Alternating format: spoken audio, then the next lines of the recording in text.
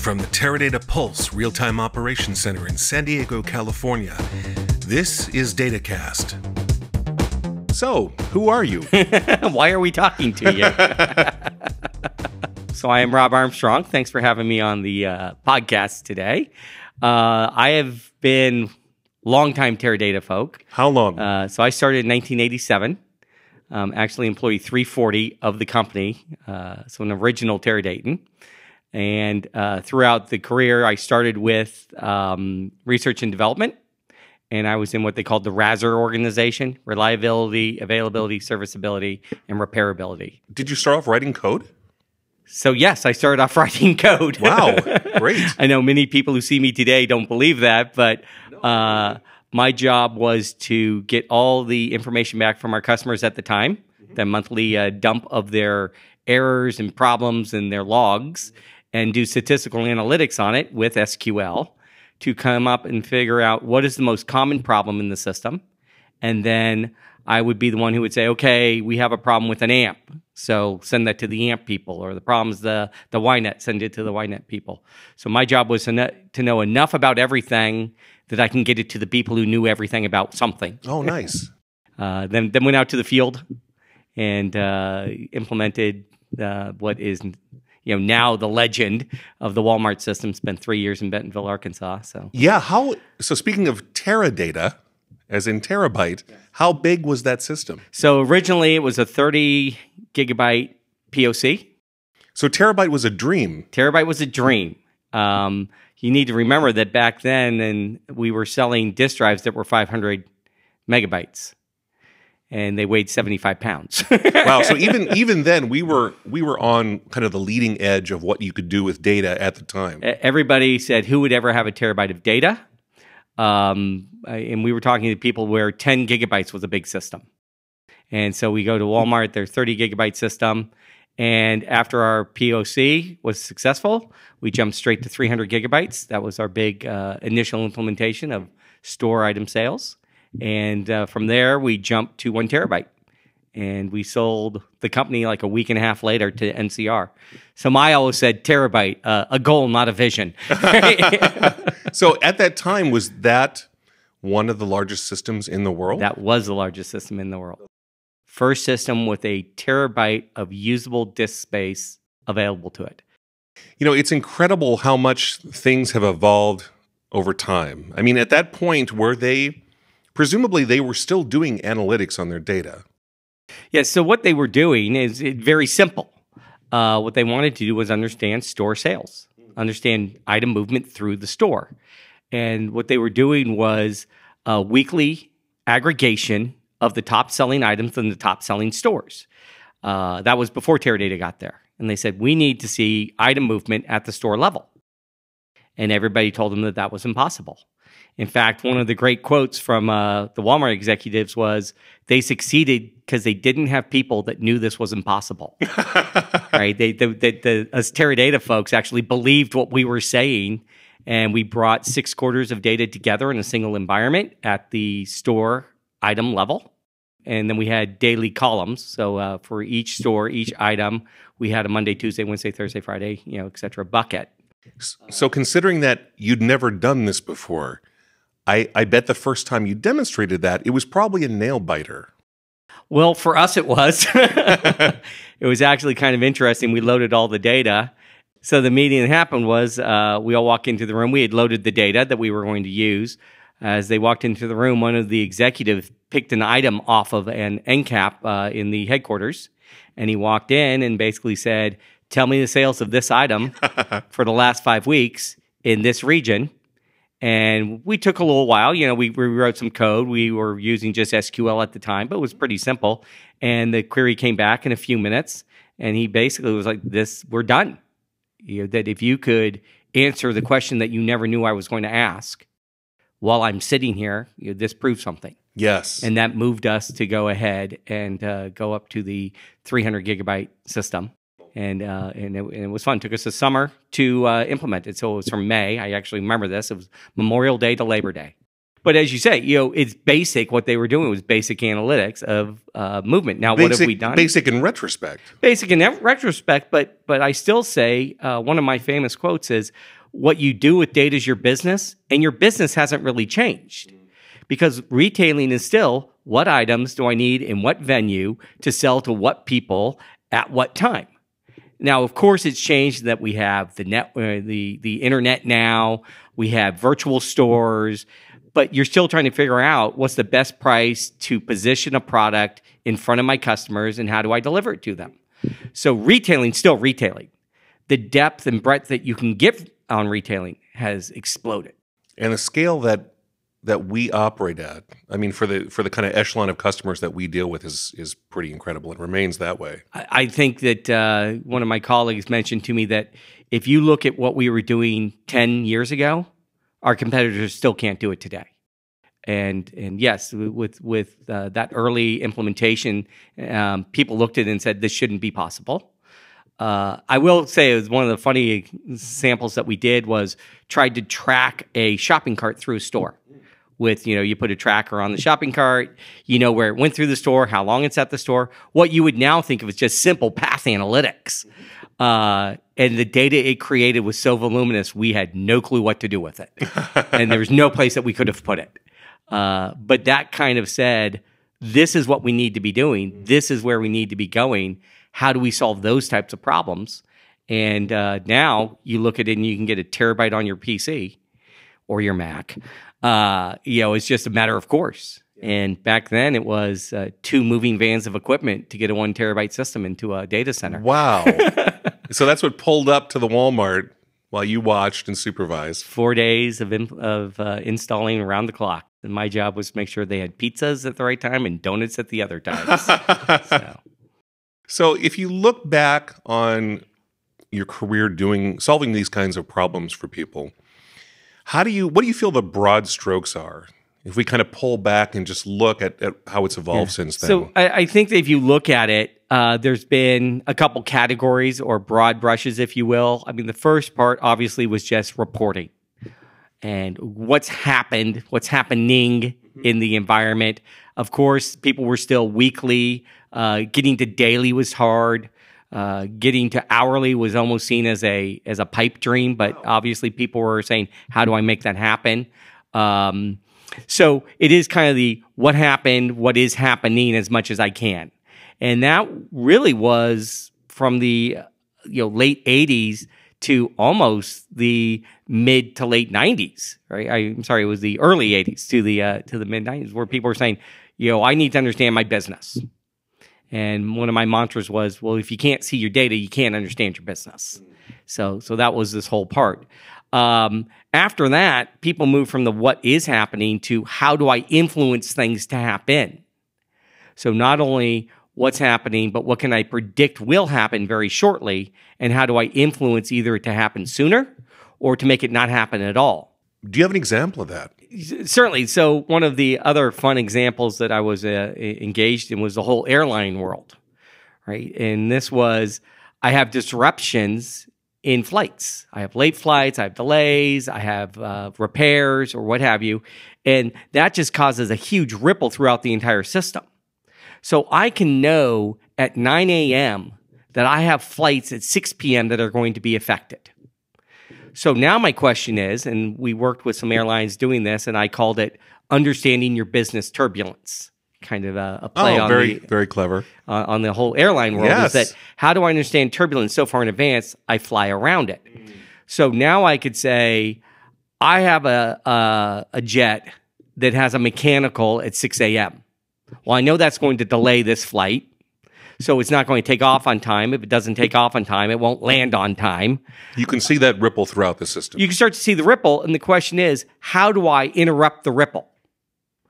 Can I simply just cancel one flight to make up for it and get everyone else rebooked? And were they running that kind of simulation with the data?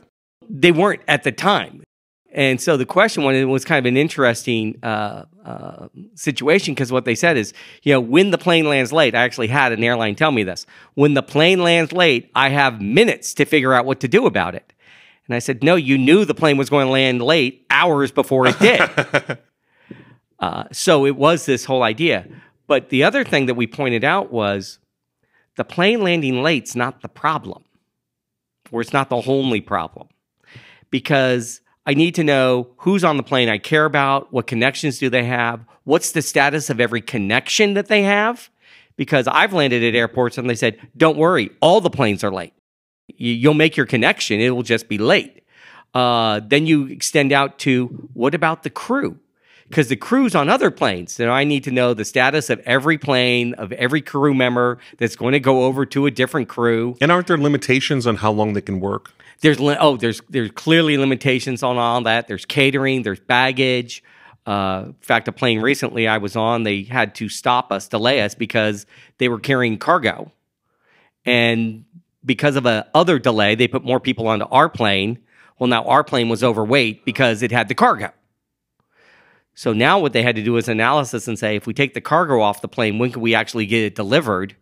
And they had to get approval from headquarters to say, yes, you can take off the cargo rather than kick off passengers. So there's an enormous number of dimensions. And I imagine when you started, people couldn't even imagine that that was a solvable problem. Really what the interesting eye-opener was is the way they thought to solve it was build silos for everything. Silos meaning completely separate stores of data. Completely separate stores of data and stores of analytics, right? Share the data so we have crew scheduling. And then we've got one for baggage. Then we've got one for catering. And what we showed them with this rippling effect is you would have to move all data everywhere, or you move all process somewhere. And so the point was bring the data together. One of my favorite quotes come from a book, Robopocalypse, but basically it was, data's not interesting. It's the relationship between data that's fascinating. So having data is not the point. Having the relationship of the data is the point. So we needed to say, bring the data together, so I have the relationship together, and now I can do my analytics. Whereas if my data is all over the place in different silos, I break the relationships. Was that basically the origin of data warehousing? Kind of. The story probably has a lot of different variations of it now. The way I remember it is one of our customers was talking to a reporter and said something silly like, it's like we have this big data warehouse and I can just go in and pull the data I need out of the warehouse. And, boom, a term was created. Yeah. Because back then it's a database. Right. You're not thinking in metaphors because you're actually, fluent with the stuff. Whereas when he had to dumb it down for a reporter, that was the metaphor that popped out. Unfortunately, what happened there was the term data warehouse became synonymous with a database. And a data warehouse is so much more than just the database. It's all the process and management and rigor associated with how do I ingest data, manage it effectively, and drive use out of it. Because if I'm not driving usage out of my data, then why do I keep it? Right. So you feel like data warehousing did become synonymous with databases, even though in your experience with customers, the database is just the start of it. It's all the process. It's all the how to unify the analytics across the organization. The database is a piece of the data warehouse. That's all. Right? And it's a much bigger problem to solve when I say I need a quote-unquote data warehouse. Just like, I'll use the analogy even though I don't like it. If I have a warehouse for my products, I need to have management of what products, what packages that I put on what shelf, at what time, who has access to it, when did they access where it, the products came from, where it came from. I need to have all that lineage, rigor, management, governance. Yes. Otherwise, I just have a storeroom. And, if you've ever seen Storage Wars on TV, they open some of those doors, and that's not a storage place you want to go into. You can't find anything. Yeah. So that takes us through like mid-90s, you said. Yeah, mid to late 90s. And then what happened, and so we moved from the reporting and what we call after the fact analytics into this operationalization of analytics. So now my analytics can happen at the time of business. They could actually direct and change business. So that's very useful. Excellent. So we're seeing a little bit of that in the airport example where they're, simulating the effects of a late landing throughout the system. But now you're saying that people are starting to apply this to other businesses and even earlier than that. So clearly goes to all other businesses. We can give examples of manufacturing, understanding when and predicting when I'm going to run out of a part. Well, if I run out of a part, my manufacturing stops. That's really bad. But I don't want to carry so much inventory that my holding costs are too high. So I have this whole idea of just-in-time inventory. That's interesting. So it may be fair to say that this kind of data warehouse is a requirement for just-in-time manufacturing. It clearly, the ability to understand your business as the business runs is critical. Right? And as I say, a lot of people confuse transactional versus operational versus analytical.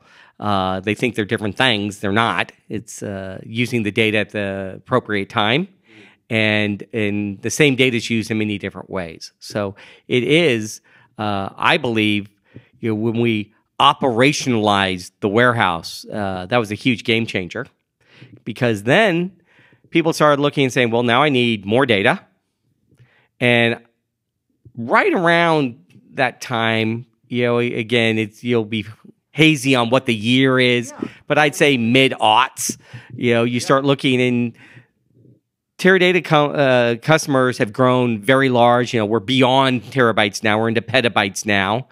And people are saying, well, how do I store that much data effectively and really get usage of it?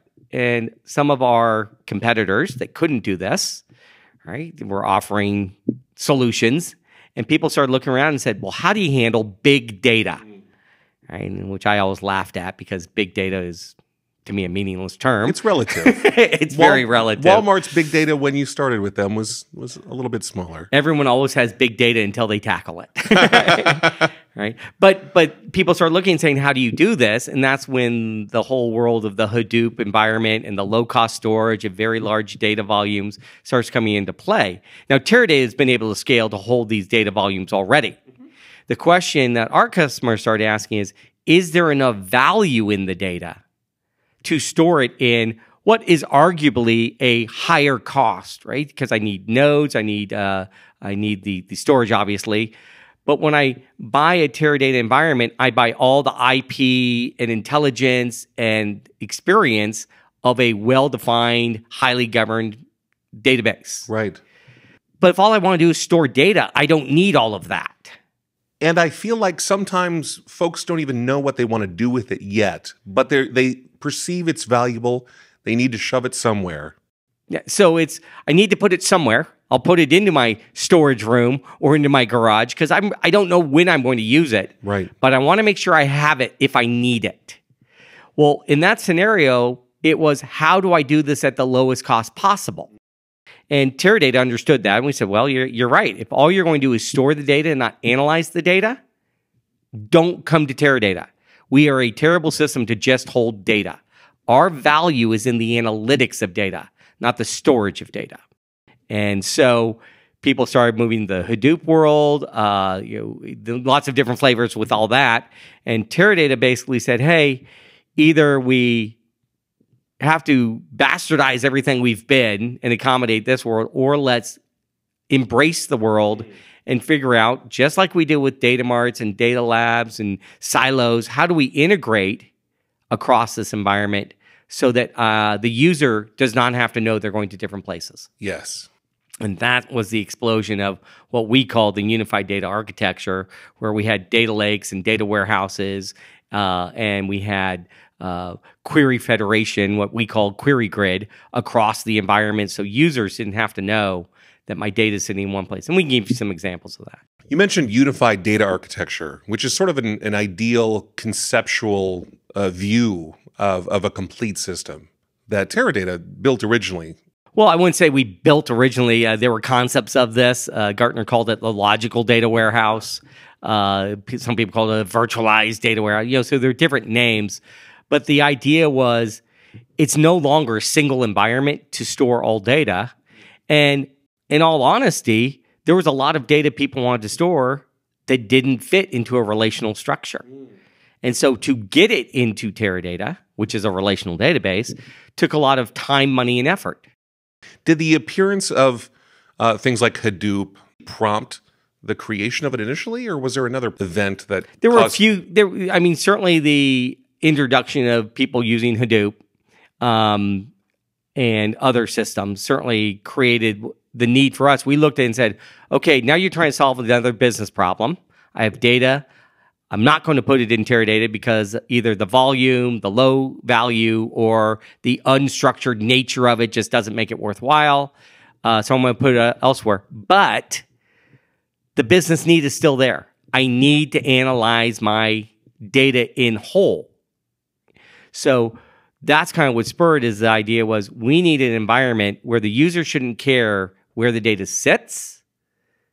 Now, I'm going to continue to say where the data sits is important, but not all data needs to sit in the same place. Got it.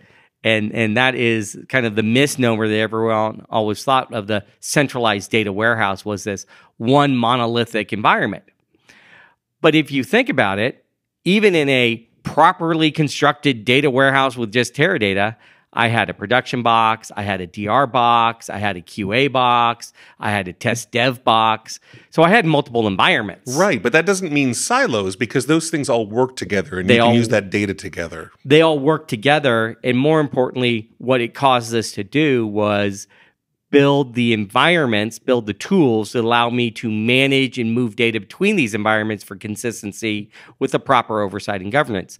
So we simply had to extend that world to include now the data lake, which was not Teradata necessarily. Right? So the nice part, as I say, when I had DR boxes and all that, at least they were all Teradata.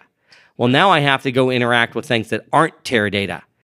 You do, but the customer does not necessarily have Customer to. doesn't have to know that they're doing that. So let's say I'm in manufacturing. I sell cars, right? I manufacture cars and they go out and they sell them. So in my data warehouse, quote unquote, I've got information about who's buying my cars, what dealership they go to, possibly what warranty service they have and whatnot. So that's good. But in my car, I have a ton of sensor information that's coming back to me on a regular basis. And I'm not going to put that in the data warehouse. I'm just not. So I'm going to put it into my data lake. But what I want to understand is which cars are having sensors that are raising alerts, not to the point that a light goes on in the car and the customer gets notified, but it's still wildly variable and coming out of tolerance. Right. Something notable is happening. Something notable. And I want to know that so that then I can say, okay, I've got a car that is suspect. And what I need to do is contact those owners to be able to get them in for service. Right. Or maybe even preemptively, you might say, oh my gosh, these cars that use a certain part from this manufacturer are suddenly showing this anomaly. Talk to the manufacturer, find out if what this means. And so clearly that's another part is, and guess where all the information about is of which vendor supplied which part into which build. Right. That's in the data warehouse. Absolutely. So who provided part XYZ in December of 2015? Well, I may have had 3 or 4 vendors supply that. So now my question is, do all vendors have that same problem? Or do only some vendors have the problem that I'm seeing from the sensor? So your alternative is recall every single car I've ever sold. Bad idea. Nice to avoid, if you can. That's not a good news article. Or discreetly understand who are the customers involved. Send them a notice that says, hey, we have seen this from your sensors. It's not critical yet. So we suggest you make a scheduled appointment. And what I love about this is it feels like the data is being used to early on reflect on what happened. And then, as you say, we approach real time. And now we're kind of looking further and further into the future on how to optimize the business in whatever way. Yes, because now it's predictive and prescriptive analytics. Because now I can say, all right, I have Rob Armstrong coming in for an appointment next Tuesday because of this problem we told him about. You know what? Maybe I should have the parts available. What an idea. You laugh, although, and you never want to be a customer that I talk about, because I did go to a a recall. No, I phoned up. I have your recall notice. I need to go in, get this fixed. Great, thank you. And when I got there, he said, well, we're going to flash the software, and there's about a 25% chance that's the problem. Otherwise, we'll have to repair and replace the part. I'm like, fine. So then they called me and they said, well, you're in that 75%, and we have to order the part. And I'm just thinking, you knew I was coming in. Wow. You knew what I was coming in for. You knew what the probability was, and you don't have the part. That is a failure of... No, it's not a failure of data. It's a failure of analytics. Bingo. Right? They had all the data. Yeah. Data without analytics is worthless. What this all gets down into, though, is that the relationship is really what you're trying to drive, because now I understand Rob has a car going to a dealer for a repair that requires a part. Those are all the relationships I need. So now the question is, okay, well, what's happened in these past few years that we've gone, people are now getting around the big data, and it's just called more data, right? Or just, bigger data? Yeah, just lots more data. So what's new here is what we're starting to see is people are going back to the idea of, to solve a problem, create a silo. Why is that happening? So the reason... Why did we forget the lessons of the past, Rob? Because we don't have 30 years experience. Oh, yeah, not all of us. We have a bunch of people coming out of college that are now data scientists that have never done any business. But what they know how to do is move and manipulate data to solve a prescribed problem. So they come out and they say, well, I've got my tools. I've got my R. I've got my Spark. I've got my whatever tool, Bob's language of the day. They've got their Jupyter notebook. They've got these tools, and they go, okay, now I need data. Well, what data do I need? And they come up with the data that they need, and some of it may be in the data lake, some of it may be in their data warehouse, some of it may be in the Excel file someplace. And rather than figure out how do I go to these places and bring them in and integrate them, they just say, well, I'm going to just create extracts. Gotcha. So they're not really focused on solving future problems. They just have a specific limited time problem. So they've been told, solve this problem. And so they're like, okay, well, if I do this on my own, I don't have to involve IT. I don't have to get permission to other systems. Right. I don't have to worry about that I'm ruining service level agreements someplace, because to go into the production boxes, I'm going to be told no. So I'll just get some extracts out. And when you say extracts, you mean not all of the data. Not necessarily. Some extracts are very voluminous. We have people that are moving. In fact, I was talking with our storage provider a few weeks ago, and he said the top 10 customers that they have create over 50 petabytes of data extraction a week. So those are copied silos of the data. Yes, copied silos of data. Oof. And the problem is that when I copy data, I instantiate it at that point of time. Well, now if my data changes, well, now I need to perpetuate those changes, or my analytics are out of date. And they're out of date instantly. The only question is how important... How important is out of date? Well, the other thing that you see is these folks, that are creating these analytic silos, they don't have the time pressure of business. What they're told is go solve this problem, play around with it, find out something. And they may take a few months. They may run some queries. They run hours and hours and hours, and they gain insight. Well, that's good until you solve the problem for the business owner and you represent that to the business owner, and they go, this is wonderful. I'd like this every hour. Of course. And How I can really I get this don't on a dashboard in real time. In fact, I don't even want a dashboard. I want you to alert me on the things that I think are interesting. Even better. So now I need to have personal and portable analytics, which is a great thing, right? And that is a whole different order of scale than solving the problem in 3 months and letting the queries run hours and hours. Because, and I'll just harken back to retailing or the airlines or telco or whatever you want to say, is that when I want to operationalize this, I need to do it for probably all regions, all products, all calendar segments, because I have tens of thousands of business users and consumers of data, and they each have a different flavor of the question. Right. And so they could be asking the same question in slightly different ways and getting radically different results if you don't operationalize the data science. So there's that. They can also be asking the same question just for different perspectives. So let me give you an example. We're both medical care analysts people. What I need to know is, what is the path to care for knee surgery? What you need to know is, what is the path to care for brain surgery? They're the same analytics for the most part. It's just I'm going to be focusing on different data than you're going to focus with. So do I create silos for every attribute? No. What I need to be able to do is say, run this analytic and make it parameterized enough that it's applicable to anybody. But that's really one data science task. It's not 1,000, or it should be. Right. It's one data science task, not 1,000. Well, now we take that and say, okay, well, once I've got that, now my questions can start to ripple, much like the air turbulence, or the business turbulence.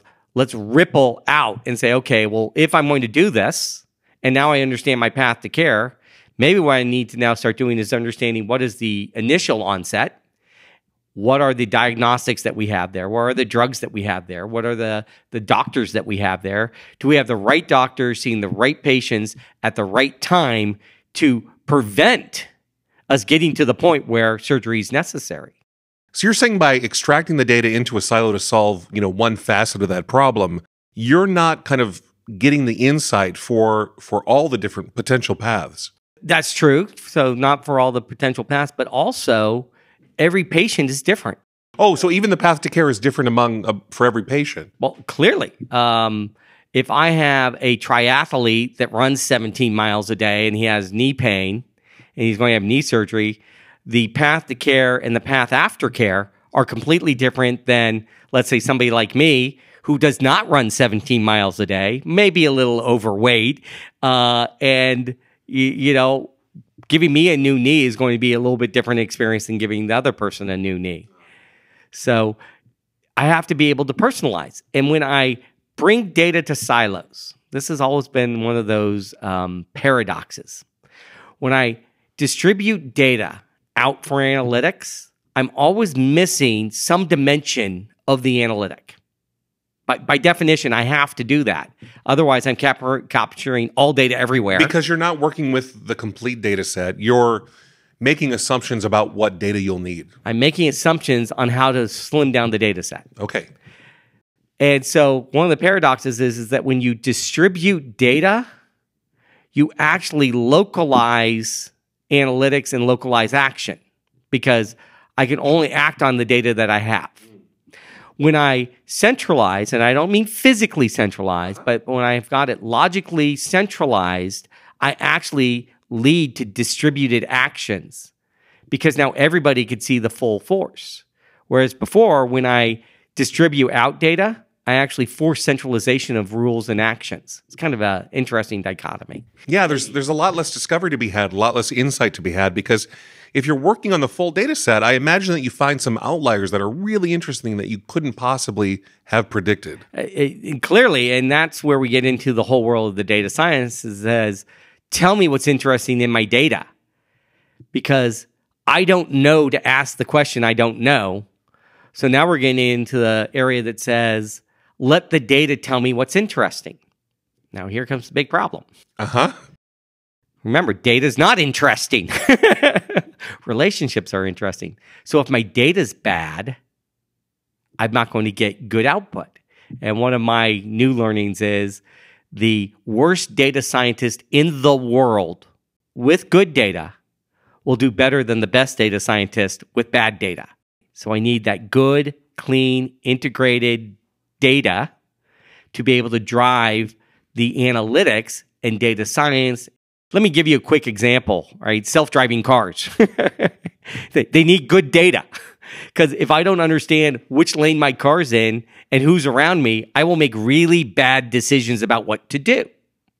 So I need good, clean data, but I also need integrated data, because I need data about what lane I'm in and who's next to me. So if the person in front of me slams on the brakes, you'll know whether you can evade safely. Whether I can go, right? So that's just, and that's on the edge, obviously. Now, do we capture all that data? Do we bring it back? Do we drive analytics? That's the whole edge compute versus central compute, which may be a different topic.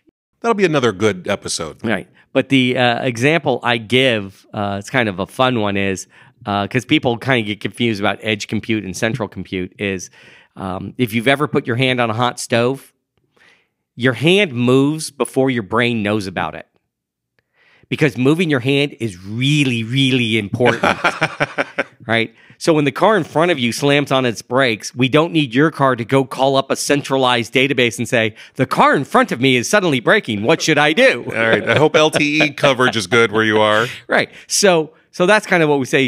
I need to be able to act in the moment, but I need to send that message to my brain and say, by the way, stoves may be hot. So next time when you walk by a stove, you don't put your hand on it. And the fun part about this is I shouldn't have my left hand have to learn that message and my right hand learn that message, right? And that's what I call swarm intelligence, and that's what we're getting to, is that as we get more data from more devices, I learn at the aggregate level. So I don't have to have every device learn the same thing over and over and over. Right? I don't have to have every car crash to know that I shouldn't crash. And how do I avoid a crash? So you're touching on a lot of artificial intelligence and machine learning stuff. How is that changing this world? So, and this is what we call prescriptive analytics, which is the idea of identifying future events and responding to them and all that. So a lot of things have come up, and this is where we get into the world of data science and AI and all. So a couple ways. One, good, clean, integrated data. And again, I don't mean integrated that it has to be in the same data center and the same database, but if my data in the data lake has a different VIN number than the person I insure, then I am never going to understand that. So that's what I mean by integrated data. Right. And integrated in the sense that the relationships, which as you noted are the most important thing, are easily identifiable, easily queryable. Yeah, we preserve the relationships. But the other thing that's happening in this world is to understand what to do, we are going to data scientists and saying, run these analytics, find out these things. And they're using different tool sets now. There are thousands of different tools. Like more come out every day. As one of my colleagues, Stephen Brope, says, when a CIO puts a directive on their plan, new startups are born. And now this whole AI world, so there's more startups coming up and all. But they all are trying to develop new tools and new processes. And so what we're looking at is you need an environment, an architecture, where I can have different tools and languages that leverage my existing data and functionalities. And I need to be able to put different analytic engines together that go against a wide variety of data. So rather than look at it in silos, a stack of tool, engine, function, data, we look at it as a architecture of layers. And we should have any tool and language should be able to call any function or engine that has access to any data storage environment. And so that's what we're working on, and that's basically what we've come out with what we call the Teradata Analytics Platform, is this environment that allows any tool or language to be able to access the Teradata database, which is our SQL engine, or can access and utilize other engines, graphing engines or machine learning engines. But then at the bottom layer is that data.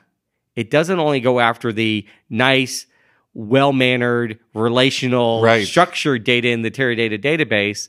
It also has access, native access into the Hadoop worlds or into the S3 worlds, into the Azure Blobs worlds. Well, and what's kind of fascinating is when I first started here, I had a lot of kind of preconceptions about Teradata database.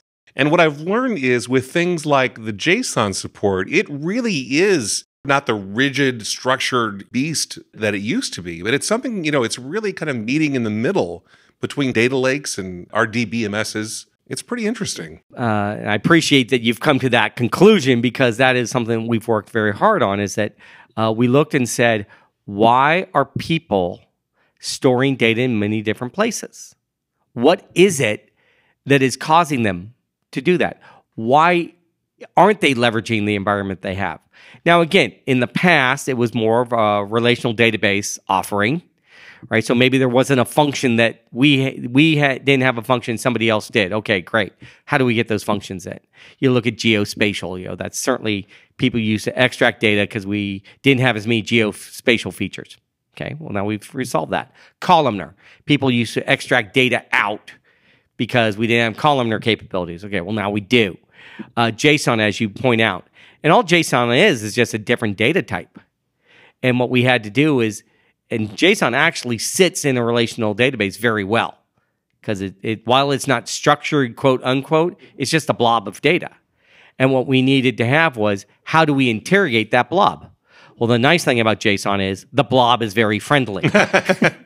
Yeah, as opposed to the movie, if you've ever seen that blob was not friendly. These blobs are actually very friendly because they're tagged. And so we just had to have a way to navigate them. Because that's how you get to the relationships. That's how you get to the relationships. So, but what we're seeing is there are things that are not relationally friendly. I'll give you an example. Text analytics. If you've ever tried to run a text analytics in SQL against an unstructured string of data, you know that you will never do it a second time. Because to try to pull certain words out without knowing where they are in the string is extremely difficult. So we look at that and we say, that's not a relational function. That's not a relationally friendly function. So what we will do is, in the environment, you will have a SQL engine, the database. But we will also have a machine learning or advanced function engine, which has text sentiment capability. And what we could do is say, select text sentiment from call center notes in the call center table. Yeah. And all I'm doing, I'm still capturing the data. Yes. Because it's still very rich and very valuable. And I don't want to only take part of my call center table and some of it sits in Hadoop, some of it sits in Teradata. Right. That's the worst thing to do. What I want to be able to do is say, go find the calls that I'm interested in and send the call center notes to this advanced engine, a machine learning engine, do the text sentiment on it, and then bring me back the answer set to further integrate in more analytics. But to the data scientist or the person doing the analytics, it's just the query. It's just a function being applied against data that I am calling with a language. That's all. Love it. I don't have to know where's the data coming from, what engine is the function going to run on, and how do I customize the code in my language? Because that's the hard part. So, Rob, we've talked a ton about the past and about the present. What about the future? People kind of always have said, where does this end and when am I done? And the answer is, well, you're not, because it's a journey that constantly continues. And I've often said, the day you no longer need to analyze data, just close your business. Because that means that I no longer need to understand my business and improve my business. So clearly, there's much more on the horizon. But what we're really trying to do is, if you think about it, we're trying to do for analytics what we did for data. In the past, people had data everywhere. They had data silos. They had data marts, but it was all nice, clean relational data. And we integrated that data into a relational database, Teradata, that scaled and operationalized and all those other fun things. What you see that we're doing is we're doing the same thing for analytics and driving that broader integration across enterprise analytics. So not just silos of analytics, not just for one business unit, but for the broader company. And what I've said, one of my taglines is, what we want to drive is business projects, not science projects. Because when my data scientist, I wish they were called business scientists, but that's just me. Point taken. When they come up with something interesting, it has to be operationalized at scale. So what we are doing is creating an environment that allows me to develop as I want, but I deploy as I need. And I can go to scale with an optimizer, with workload management, with this unlimited scalability, right? Who would ever need a terabyte of data? To again, bring in analytics to an entire corporation. And that's where it has to go to. It doesn't stop there, but that's where it has to get to, is your company has to become a corporate-wide analytic environment. And if you want to know where this all goes next, where it all leads to, we have this vision of a sentient enterprise. And that is where your company could really understand and respond to the stimuli of the business community and drive you further and faster. And that's where this all goes.